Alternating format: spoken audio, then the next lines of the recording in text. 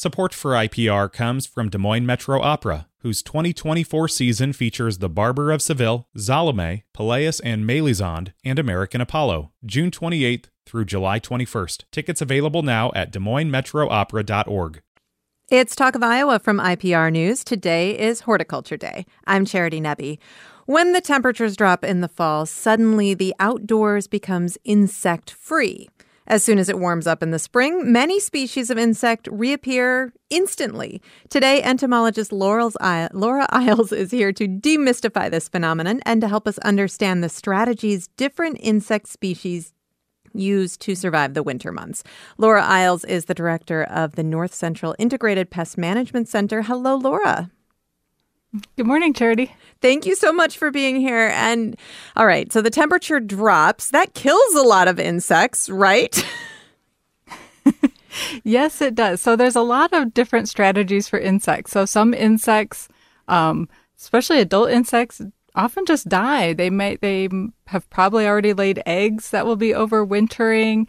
And so the adult insect doesn't need to live any longer. A lot of our wasps just die because there's already mated queens that are overwintering. So yes, some just die. All right. And that, of course, is part of that phenomenon that makes them all disappear. But different insects do use different strategies to get through the winter months because they have to reappear again in the spring.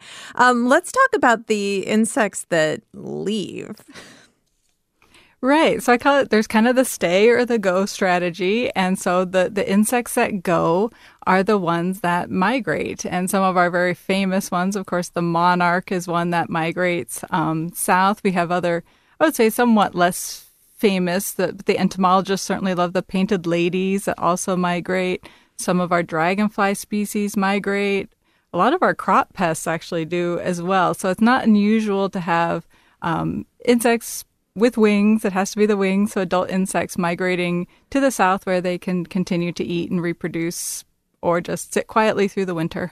And of course, we all love monarch butterflies. And some of us are lucky enough to get to see a flock of monarch butterflies migrating or preparing to migrate. I don't think I've seen other insects flock up, do they? We don't usually notice it in the same way. Painted lady butterflies are ones where some years it's very noticeable if you're in the right place. But yeah, I don't usually notice the other, species. Things like potato leafhopper are really tiny, so we probably wouldn't notice. So there's not this kind of majestic mass. Potato leafhopper. Right? Yes. And many of these other species are spreading all, through wide areas of the South and Mexico. And so we're not seeing them, go to, a very limited location like the monarch butterflies do. Right. The monarch butterfly migration is pretty extraordinary, even in the animal kingdom. So, yes. Of course, other insects stay, and they stay in a variety of ways. So give me some examples. Right. So the insects that stay, and, all insects, whether they leave or stay, all these things like the day length changing that, we notice now getting dark so early, temperature, all these things tells the insect that a big change is happening and triggers them to go into this kind of overwintering mode. And so depending on the species, like, bagworm, if you've ever had bagworm hanging on your conifer trees, there's eggs in a bunch of those bags because they just overwinter as the egg stage and they're adapted to, handle pretty cool temperatures and do it that way. Japanese beetles, not everyone's favorite. Most of us, those overwinter underground and they can actually move pretty deep down into the soil to prevent freezing. So every insect kind of has its own little niche that it's adapted to. Right. And of course, Japanese beetles, they disappear long before the freeze comes. They've already gone through their season. The adults have disappeared and the larvae is already down there waiting, ready to reemerge next year when the time is right. What are some of the, from your perspective, really unique egg-laying strategies that help insects get those eggs through the winter? Because it does seem amazing that they can survive those conditions. Yes, it's really amazing. Any of the insects, and to me, even some overwinter as larvae, which is truly amazing because insects are kind of bags of water. And if they freeze, the ice crystals will just destroy the cells. And so they have lots of ways of removing water out of the cells of their body, of producing kind of like antifreeze, literally, in their cells and things like that. So absolutely amazing ways. So they can physically try to get away from the cold, especially underground or in leaf litter, and then they can do things chemically in their own bodies to prevent that freeze damage, which is, to me, just fascinating. Well, I think about the woolly bear caterpillars, which, of course, we all see in the fall, and some of us like to pretend that we can predict the winter season by looking at them. I'm not sure that there's much validity to that. But that's a creature that really amazes me, because often I'll be out moving sticks or, cleaning up the yard, and I find them in leaf litter, and I wouldn't think that would protect them very well. How can they hide under a few leaves and a little bit of dirt and survive the winter? Right. So, yeah, just getting under those leaves, especially snow cover is so helpful to insects. Snow is, it seems really cold to us above the snow as humans, but below the snow, it's basically functioning as a blanket. The soil will remain like right at kind of 32 degrees. So just right at that freeze thaw, just right under the snow. So the more they can get leaf litter on them, and then especially snow, really helps prevent that deep freeze. So yeah, just picture them under a blanket all winter. What are some of the insects where there are adults that do survive the winter? So we're not talking about larvae or eggs, but actually adult insects that somehow make it through. So probably the one that people would recognize the most are a lot of our wasps do that. Right now, everyone's kind of finding those bald-faced hornet nests in the woods. If you're taking those fall walks out, seeing the fall leaves, seems like there was a lot of them this year. And there's those kind of paper round balls that the wasps make. Well, all those wasps that are in it, almost all of them will just freeze to death or starve to death. But they produced queens towards the end of the seasons, queens and kings. They mated, and then the queens are overwintering. Sometimes they'll overwinter, kind of in homes. They'll try to get into kind of walls, just leaf litter, any little nook or cranny where they can spend the winter at. So that's probably one of our most common ones that overwinters as adults. Right. And so most of the adults will die, but there will be just these select adults that do survive, and then they start over in the spring, right? Yep. Yeah. And these insects that are colonies, like honeybees and wasps, it's not about the individual. It's always about you think of the colony as more the individual. So the individuals might not survive, but the colony is surviving, and those queens. All right. So something else that happens this time of year is it starts to get cold. And then if you have any cracks or you live in a 120-year-old house like I do, insects find their way into your home. Tell me why that's happening. Yes, they do. So our most common ones, box elder bug, multicolored Asian lady beetle. We've now added the brown marmorated stink bug to that list. And so these are insects that very often sometimes they will want to overwinter at the base of cliffs and things like that. That's the multicolored Asian lady beetle. So they're really attracted to kind of vertical surfaces reflecting light. They're often really attracted if there's contrasting colors, so drain pipes or, something about the house that's kind of light colored. So they're not oh, that's a house. Their brain isn't working that way. They're just oh, that's a vertical surface reflecting light. I'll go land on it. And then they start to move around for that cracker thing where they can overwinter. And they really need to stay cool and moist. Insects are animals. As long as they're active, they're going to need water and food. So if they come indoors into your house, they're going to die pretty quickly. So do I have insects overwintering under my siding? Yes, you probably do. I'm cool with that. It's all right.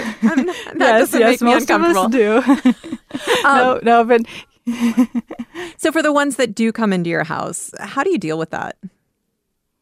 So I recommend just, vacuuming them up. I often end up with little clusters of lady beetles up high on the ceiling where I can't even reach. Eventually they die and fall down.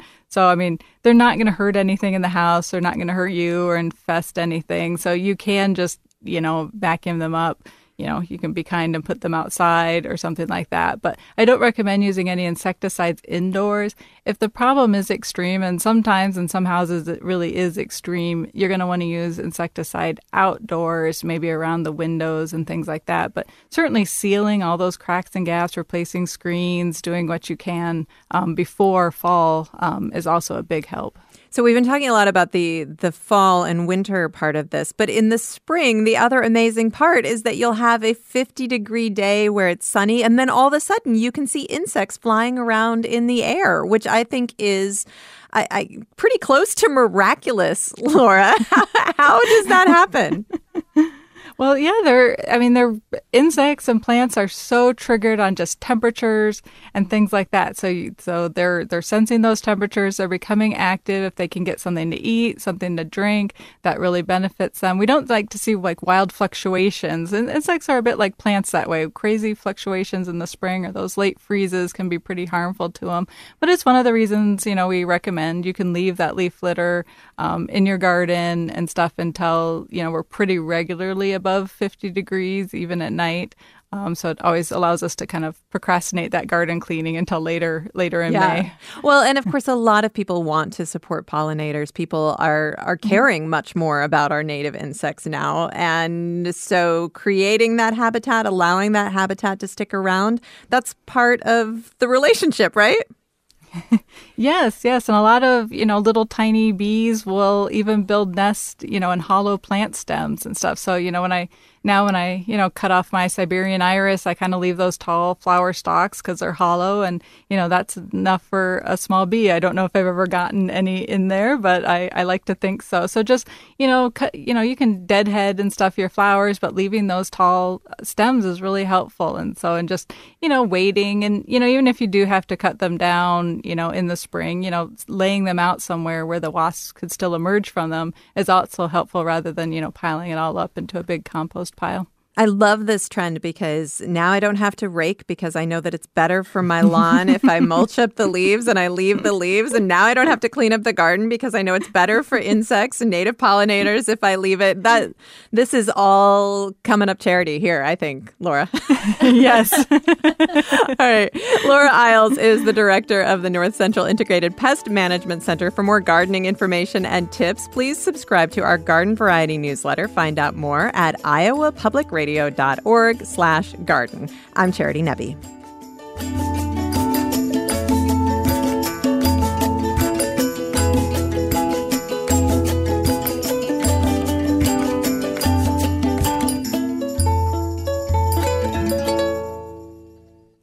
Support for IPR comes from Des Moines Metro Opera, whose 2024 season features The Barber of Seville, Salome, Pelléas and Mélisande, and American Apollo, June 28th through July 21st. Tickets available now at DesMoinesMetroOpera.org. I'm Rachel Martin. You probably know how interview podcasts with famous people usually go. There's a host, a guest, and a light Q&A. But on Wildcard, we have ripped up the typical script. It's a new podcast from NPR where I invite actors, artists, and comedians to play a game using a special deck of cards to talk about some of life's biggest questions. Listen to Wildcard wherever you get your podcasts, only from NPR. It's Talk of Iowa from IPR News. I'm Charity Nebbe. Today is Horticulture Day, and with me, Laura Isles, entomologist and director of the North Central Integrated Pest Management Center, and Cindy Haynes is also here, professor of horticulture at Iowa State University. Hello, Cindy. Good morning, Charity. Thank you both so much for being here. And of course, you can join our conversation at 866-780-9100. 866-780-9100. You can send email to talkofiowa@iowapublicradio.org. And Cindy, it is really starting to actually feel like the growing season is over. I will admit to you that I still haven't planted my bulbs. So here I am once again in exactly the same situation that I find myself in every fall. I have to plant my bulbs this weekend, I think. I haven't planted all of my bulbs either. So I am in the same situation. And I think as long as the ground isn't frozen, we still have some time. I know you've planted bulbs over Thanksgiving holiday. I have, yes. So I know you have too.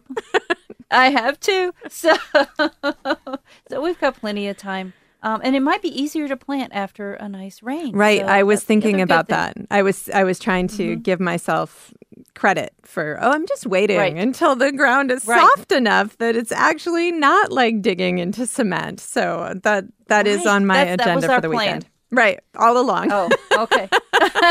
Absolutely. All right. If you have questions, 866-780-9100 is the number to call. Email talkofiowa@iowapublicradio.org. And we've got an insect question for you, Laura. Will treating my lawn for white grubs reduce the population of Japanese beetles on my plants next summer? That's a great question. I wish I could say yes, but the answer is a resounding no, it won't. The Japanese beetles are a white grub. The white grub treatments like we would use for the Mass Schaefer June beetle will control them in the lawn. So if you already have turf damage, you can treat. But unfortunately, the adults live a long time. They move around a lot. We see a lot of damage in golf courses on trees and things like that. So, yeah, unfortunately, treating the larva does not prevent adult damage because there's plenty of other places where they're developing. All right. We just keep coming up with theories and hopes. And it keeps turning out that we can't do much. And then I dash those hopes. Yeah, that's the entomologist's job. You guys must talk about that at conferences, don't you? Yes, we do. I'm always apologizing for the insects. 866-780-9100 is the number to call. Earl is on the line in West Des Moines. Hi, Earl. Hi, I was wondering, is it safe to trim my swamp white oak? I would still wait on doing any trimming on oaks. Generally, we want to start this maybe in December. We want it to be a little bit colder, and we want it to be solid cold temperatures. Maybe, I don't know if that insect is around, and the potential is still for it to transmit the disease, Laura? So the insect that transmits it is they're one of the picnic beetles. If you've ever had, you're sitting outside, eating watermelon or something. So I think that the risk is that it's a really nice day like we've kind of had in the past week and like, oh, this would be a great time to do that trimming. So there is some risk because the insects could be active then. It's much lower than early in the year, but I agree to wait a little bit is certainly to be safer. Yeah, I feel you though, Earl. I was just looking at my oak tree this morning and I'm thinking, okay, these branches need to go. But it was 63 degrees this morning. So the temperature is dropping steadily. But I thought, no, obviously it is time to wait a little while longer. 866-780-9100 is the number to call. Of course, I have bulbs to plant before I get to trimming my oak tree back. So I have other things on my to-do list. Here's a question about pruning cherry trees. We have two trees. One is a Bing and the other a sour cherry tree purchased from a local garden center. They were planted at the end of May this year. The main leader is approximately 7 foot tall and has about 2 to 2.5 feet of growth since planting. What is the proper procedure to prune the trees this fall or winter? This is from Tom. It does require a little bit of pruning. I think you don't have to prune it a lot the first couple of years. One of the things you want to kind of keep in mind with cherries is these grow a little bit more like shade trees. So we want to keep that nice, strong central leader. You want to make sure that there's branches on all sides, that there are no crossing or rubbing branches or dead branches. You want to kind of prune those off. So I think the first few years, that's what I would encourage. Just lots of branches all the way around and a strong central leader, and just do some minimal pruning to maintain that, and you'll probably be just fine. All right. And time of year for that? Oh, time of year is always in the dormant season. So this is something, once again, that you can start. I wouldn't do it now. I would wait until December, January, February, March. Those are usually the best times to do it. And I usually look for a decent day sometime in February or March to do any kind of pruning. All right. And if it feels like that's such a great activity to do that time of year when you really start to get itchy fingers and you really want to do things that it is not time to do yet. If you save that. All right. Well, and that there's usually 1 or 2 days in February or March that you can get out there that's, warm enough. And then, you've accomplished some gardening task in the middle of winter. Let's go back to the phone. Sue is on the line in Pleasant Hill. Hi, Sue. Hi. What's your question? Well, I have planted some heirloom peonies, and they grew about a foot. I know it's going to take a few years, but at midnight, coming home late from work, I saw there were rabbits enjoying the peonies, and so the next day I grabbed what I thought was my liquid fence deterrent and sprayed, and I realized it was not. It was weed killer. Oh. And yes, I have not even told my husband what I did. But the leaves started to curl, and I thought, well, it's getting colder. It's getting towards fall. And I didn't realize until I was straightening up the garage that, I pre-mixed it from concentrate. I grabbed the wrong bottle. Ouch. And I've just, I put down like new topsoil to try and fertilize and, just do something. But I just wonder, is there any chance that possibly in the spring these will come back, or are they done? Yeah, you probably did some damage. Whether they come back or not kind of depends on how much you sprayed and how much damage was done and how good of a root system that they've gotten established. Unfortunately, you're probably not going to know until spring, until they come back, right?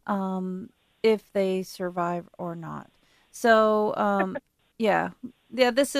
this happens to a lot of people, and there's not a whole lot that you could do about it at the time because it's the damage is pretty quickly done to the plant. But unfortunately, you're going to have to take that wait and see approach. Yeah, see what comes up they're just in the spring. Established. Yeah. Right. Okay. Right. So they probably thank don't you. have and the best root system. I'm sorry. I'll just plant some new already developed bushes, I think. Yeah, that's such a bummer, Sue. But you should. I mean, people make mistakes. It's okay. Well, this is also thank an you for saying opportunity. That. Yeah, it's an opportunity to buy some new peonies too. So to shop for some new ones. Right, and Sue, if you're hard to shop for, that gives your husband, who you haven't admitted to that you've done this, that gives him an option. No, he's just going to think, boy, did they ever flourish? Because I'm going to buy some. You're never going to tell him, huh? Established. I'll say, wow, must be that Miracle Grow. Oh, dear. All right. Well, good luck. All Thanks right. a lot for the call, Sue. 866-780-9100 is the number to call. Susan is up next in Pleasantville. Hi, Susan. Good morning. Hi. I have a question about a shade tree in our yard that we did not put wire around. We have deer here. And we do many of the trees, but we did not this one because it's pretty good size. However, it rubbed on it yesterday. I discovered that when I was outside. Is there anything to be done? Because there's a pretty good, it didn't get clear around it, but a pretty good strip that he removed the clear down, away the bark is gone. Right. Is there anything to do? I see different things on the No. internet as what you should and should or should not do. I think the best thing to do here is to do nothing. You're going to let the tree kind of decide how to seal this off, and it'll do a pretty good job of actually sealing this off. And then you can see over time if this was really damaging to the tree, and then you have to make that analysis if it becomes a hazard tree or not. If it's a big tree, a little bit of rubbing will cause some injury, but it may not kill the tree. So it could still become a fairly nice established tree in your landscape. But the tree right now is going through its processes of sealing off that area, and anything that you paint or apply generally only hinders that tree from doing what it needs to do. So be patient and wait and see how it performs next spring. Thank you. I do have one quick question. I read on a website that because there's some bark that's still kind of hanging, it didn't come clear off, said to trim that or just leave it all alone. Is that what you said? Yeah, you can, if there's any kind of bark kind of hanging that's not attached, you can just remove that. Trim it carefully and close to the tree without doing any more damage to the bark or the trunk. And yeah, that's fine to remove that. All right. Thank you. Susan, thanks a lot for your call. And it's also a good reminder that if we haven't protected our trees, it's a good time to do that, right, Cindy? It is. So it's nice because the ground hasn't frozen yet, so it's a good time to get out to put those wire cages around things, those trunk protectors around new trees. It's also a good reminder to water trees in what the rain is doing, so you're caring for your trees right now so that you don't have any damage from those deer that like to rub and the rabbits that like to eat on bark in the winter. And you mentioned watering. That's also a great reminder because if we have something that is relatively young, a tree or a shrub, we want to keep watering that until the ground freezes, right? Correct. So this rain is going to really help us, but that doesn't mean this is the last rain that some of our trees will get. If we have a newly planted tree or shrub, think about continuing to water until the ground freezes. And it might just be once a month or once every couple of weeks, but it's been so dry in parts of the state that the root system really needs it, and it helps them overwinter better, and they perform better next spring. 866-780-9100 is the number to call. You can send email to talkofiowa@iowapublicradio.org. Here's a listener who wants to know how to keep scale insects away from houseplants. Any advice? I want to know this one. So that's a bad sign, Cindy. It is. So we just, there's a handful of houseplant pests, scales, mealybugs. Some of those are probably our worst. And I always try to remind people if it was easy, it wouldn't be a pest. These insects are pests because there's just a challenge. There's no quick fix. Scale insects, once they're an adult and you can see that scale, the insecticides don't work against them. And, indoors, I like the soap-based insecticides, some of the oils, but anything labeled for indoors houseplant insect scale control will work. It just has to be done repeatedly because you're trying to get those young scales. So we call them crawlers. So usually the eggs are usually held under the female's body and then the crawlers crawl out and settle down. But I do a lot of hand removal, just, flicking them off. I put on a good movie that I don't need to pay too much attention to and get a good light and then just start picking the insects off my plant, So there is that too. Even if you are going to treat, I would say do kind of that hand removal of what you can see first and then apply a treatment. It's also a perfect podcast activity. I'll just put in a plug. Exactly. Nice. Good. All right. 866-780-9100 is the number to call. We've got room for a couple of callers right now. Lines open. And Laura, I want to ask you about, I think it's an insect. Maybe it's not actually categorized as an insect, but this is one of the most bizarre things that I see every winter. And that's when after the ground has frozen, after there's snow on the ground, there'll be, a beautiful day in January and I'm out for a hike and I see those tiny little snow fleas at the base of trees hopping around. Mm-hmm. What are they and what are they doing?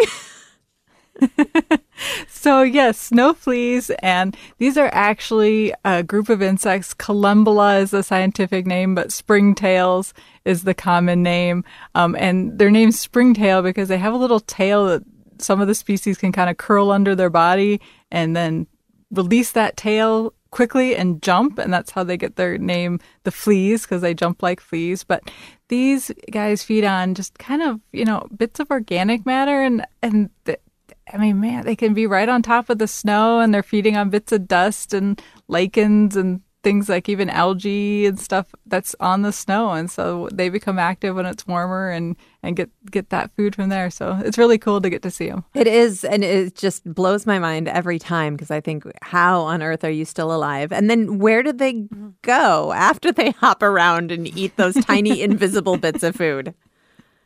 So then they're going to be back down, and very often you see them kind of at the edge where snow and soil kind of meet. And so they're going to go back down into the soil and live there. Anytime you dig up a cup of soil, you're definitely digging up springtails. They are just everywhere and one of our really common insects that help, break down organic matter and really important to soil health. All right, let's get back to the phones. Mitch is on the line in Grundy Center. Hi, Mitch. Hi. What's your I question? love your show. I don't get to hear it much, but I love it. Okay, wife and I have a pretty large Norfolk pine. I'll bet it's 5 feet tall, and we bring it outside every summer and let it get good light and keep it watered well, and it just flourishes out there. Well, this last time, cold weather snuck up on us, and it's very hard to move. So we just went outside and covered it up with some sheets. And I think that wasn't enough because it seems it's wilted, and it's still alive. I believe it's not turning all brown, but I'm wondering if proper watering and spraying or something will bring it back to what it used to look like. What do you think? Right? Did you bring it in, Mitch? Is it inside now? Oh yes. It's been inside for several weeks now. It's when we had that really cold run down to 29 degrees, and that made it mad. Yeah. Right. So that probably did some damage, a little bit of damage. Norfolk pines are not always very forgiving, so you might lose a few lower limbs from this, or there might be some tip damage to some of the needles as well. You're just going to have to watch it, bring it inside, water when it needs water because it doesn't like too much water either, and keep an eye on it. I wouldn't fertilize, I wouldn't spray. I just kind of keep an eye on it and see if it decides that it wants to recover. All right, it might work. We're going to take a short break. We'll be back in just a moment. I'm with Cindy Haynes and Laura Isles. This is Talk of Iowa. I'm Rachel Martin. You probably know how interview podcasts with famous people usually go. There's a host, a guest, and a light Q&A. But on Wildcard, we have ripped up the typical script. It's a new podcast from NPR where I invite actors, artists, and comedians to play a game using a special deck of cards to talk about some of life's biggest questions. Listen to Wildcard wherever you get your podcasts, only from NPR. It's Talk of Iowa from IPR News. It's Horticulture Day. I'm Charity Nebbe, and you are welcome to join the conversation. 866-780-9100. You can send us email at talkofiowa@iowapublicradio.org. With me, Cindy Haynes, professor of horticulture at Iowa State University, and Laura Isles, director of the North Central Integrated Pest Management Center. And we were kind of in a hurry there when you were answering Mitch's question. Yeah. Norfolk pine can be kind of tricky. At least that's in my personal experience. Is there anything else that you wanted to add? Yeah, Norfolk, it's really sad because Norfolk Island pine is very tricky and requires some consistency to grow well. And it sounds like Mitch and his wife had done a really good job of that. And then this kind of freeze, and it definitely got below freezing, which it does not like, is going to do some sort of damage. And the tree's kind of deciding what's going to happen next. And there's not a whole lot you can do besides just keeping it warm, watering it when it needs it, giving it as much light as you possibly can so that it can recover and recover quickly throughout the winter. And keep your fingers crossed that it doesn't do total damage, which it could have. It could be the end and time to be shopping for another Norfolk pine. Well, fortunately, the stores are full of them this time of year. So This is true. I like it that you find the positive in this because I feel like it's a lot of doom and gloom today, Charity. But yes, this is good. They're always around for Christmas. That's right. It is the perfect time of year to buy a new one. I have failed a number of Norfolk Island pines in my day. I like to blame the cats, but I really know that it's not just the cats. That's not the only problem. 866-780-9100 is the number to call. You can email talkofiowa@iowapublicradio.org. Lenny is on the line in Cedar Rapids. Hi, Lenny. Hi. Question is, we've had, for the first time ever, we've had a lot of these small little flies in our house, and they've been everywhere, and we just don't know what to do about them. We don't want to kill them, but are they going to just die off, or what can we do about these very small flies that have just been everywhere in our house? So small flies there's a few species that will kind of overwinter in homes, but they're large. So from your description of small flies, there's several different species, and you might consider getting in touch with the Plant and Insect Diagnostic Clinic for a diagnosis. So the key is that the larvae are always, of all flies, are going to be needing wet, decaying organic matter. So things like fungus gnats will be very often houseplants and overwatered plants. Some of the fruit flies or others can come from slow-moving floor drains. And so one of the first things to do is to take clear kind of saran wrap, I guess, and put it over, floor drains in the basement or showers that don't get used very often and see if flies collect underneath. So once you find that source, then you can go ahead and, clean it out. There's some kind of enzymatic cleaners and stuff that you can use in drains to clean out organic matter. But yeah, the adult flies will fly all around to lights and windows and things like that. But you need to find that kind of wet, decaying organic matter area where the larvae are, and that's the key to control and stopping the problem, is finding that. Okay, thank you. Yeah. Lenny, can I ask you a question? So you said you don't want to kill them. Is that because you don't want to hurt the flies or because you don't want to use chemicals in your home? Well, I have a thing about not killing. When you take a life, you take everything that like the fly, everything it has or everything it will ever have is gone. Yeah. And I'm reluctant to do that to any living creature because I don't know, it just bothers me. Yeah. Well, I sympathize with that, and my husband calls it insect amnesty. That's what we practice in my home, where a lot of insects are kind of allowed to live undisturbed. So I definitely appreciate that. So everyone's a little different on how many insects they're willing to put up with in their home. Yeah, Lenny, thank you so much for your call. 866-780-9100 is the number to call. You can also send email to talkofiowa@iowapublicradio.org. Jim is on the line next in Marion County. Hi, Jim. Yes, hi. Thanks for your program. I appreciate it a lot. Just a question on what do you recommend for putting bearded irises to bed for the winter? I trimmed some of them back after they bloomed and they kind of grew foliage again. Do you recommend cutting them back, cleaning them up, fertilizing, or just letting them go? Yeah, on a lot of irises, I'll just let them go. If I see any kind of disease issues, or if they're, too floppy and in the way of flopping into the lawn, I might kind of clean those up in the fall.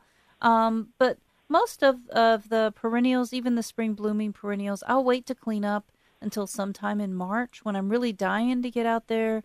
And it's easy to kind of pull that away. So I'll just wait until then, unless it's diseased. Or I notice that it's had a problem this year, then I'm going to clean it up and kind of sanitize that area so that maybe some of those fungal pathogens won't overwinter. But otherwise, be lazy and just wait until March. And you're providing habitat for insects, Jim, when you're being lazy. Okay. Fertilize in the spring. Oh, yeah, fertilize. If you're going to do any fertilizer for perennials, spring's a really good time to do it, just to kind of scatter it. Usually I like a slow release fertilizer because, once again, I'm lazy and I don't want to fertilize frequently. In most of Iowa, we have pretty good soil, so waiting until fertilizing in the spring would be a good idea. And most of those iris have already formed their flowers, so you're not going to impact its blooming that much in the spring either. So avoid a lot of high nitrogen fertilizers on perennials, including iris. But otherwise, wait until spring again. And you can do that sometime in March, April, or even into May.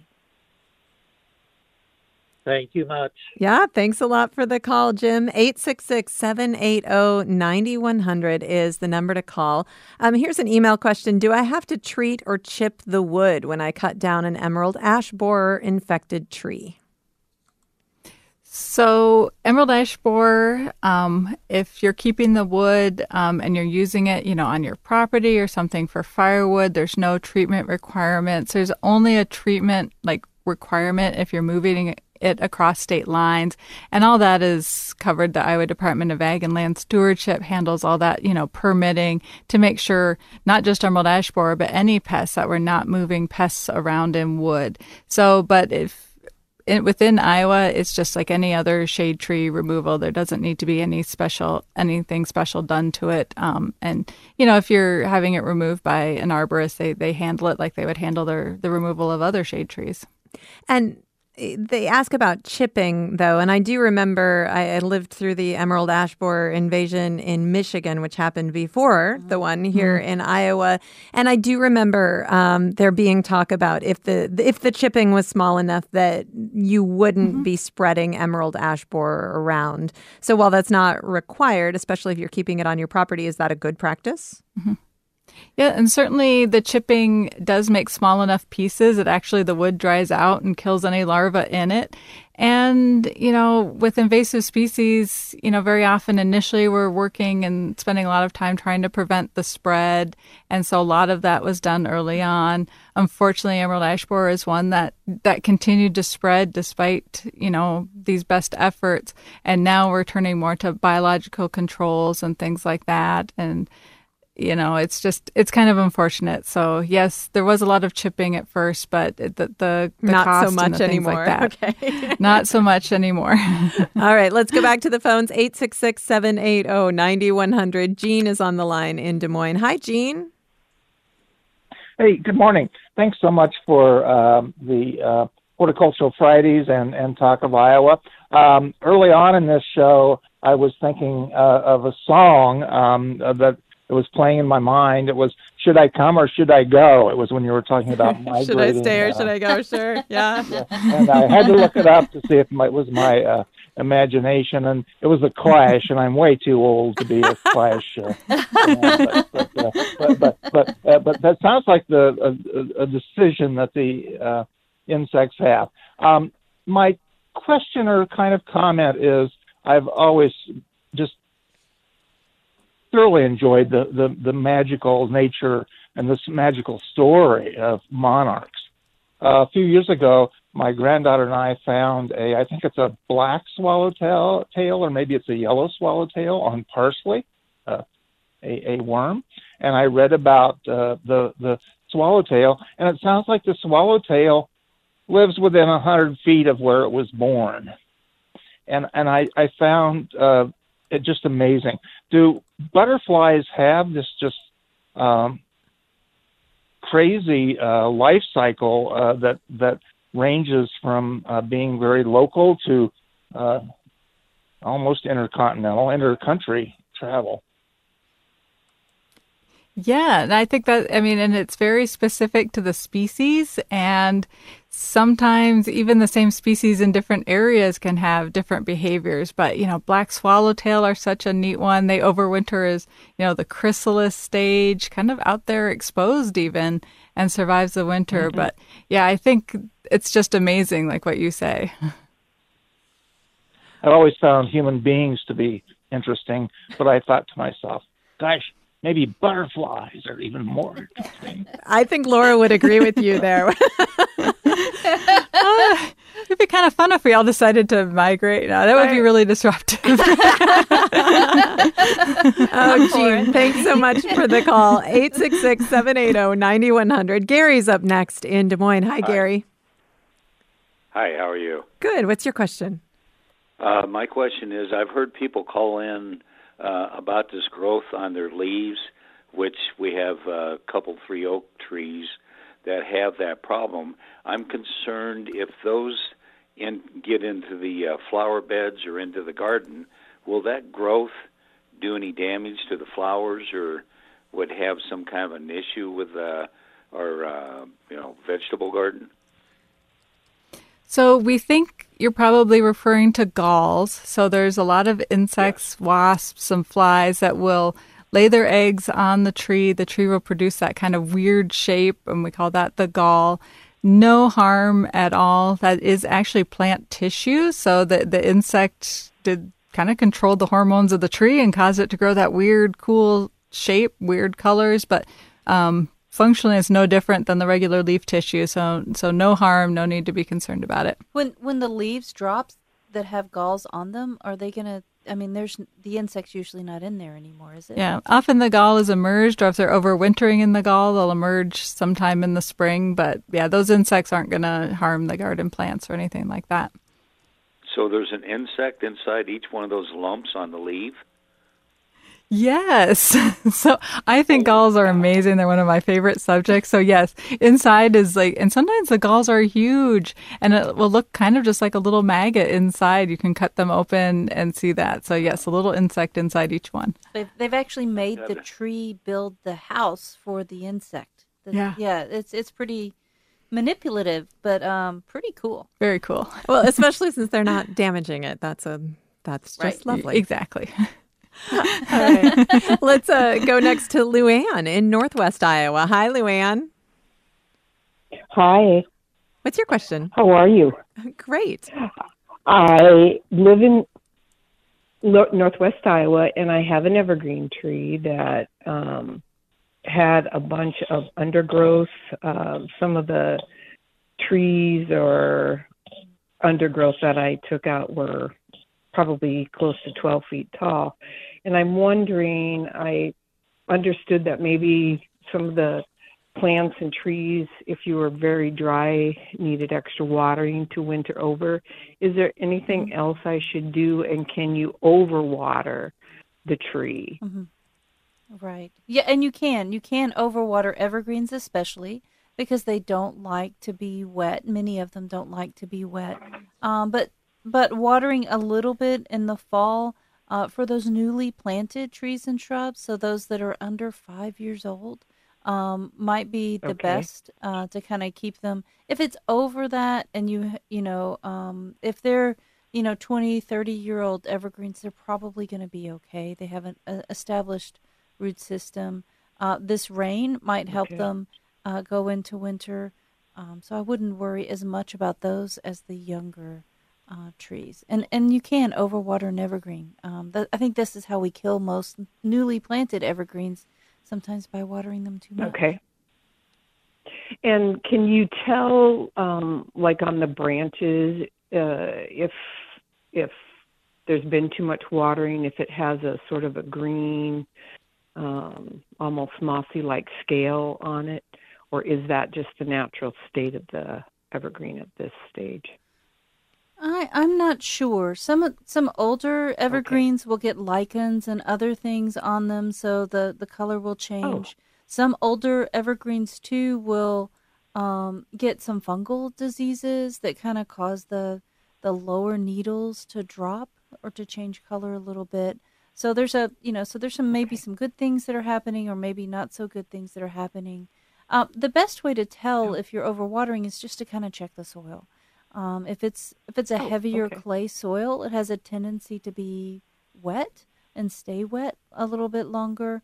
And if it's a dry sandy soil, it's going to dry out fairly quickly. So I might just check in between waterings, or dig up just a little section of soil and just feel it and see if it's staying too wet. Okay, and last question. It doesn't look like it was ever trimmed on the bottom. Isn't that a good way to prevent any maybe disease from starting, is to get it up to about 2 feet maybe? With many evergreens, the lower limbs, if you just let it kind of self-mulch itself, and you have those lower limbs throughout the drip line, and if they're fully leafed out and they're still kind of green, that's their natural habit. And they usually perform really well there. I think a lot of people who are limbing up evergreens feel the need to kind of mow underneath it, or they have some disease issues. So once again, I'm always going to go the lazy technique and just say, let the tree do what it needs to do, so that you don't have to mow or mulch underneath it. Or if it has some issues where you need to remove some dead limbs. So, if it's looking good and it's got plenty of leaves underneath it, I'd say leave it alone. It seems like it's doing pretty well and pretty happy. Love that. Thanks a lot for the call, Luann. Cindy Haynes, thank you. Thanks for having me. Yeah, and Laura Isles, thank you. Thank you. My pleasure. We'll be back with Horticulture Day next Friday. This is Talk of Iowa.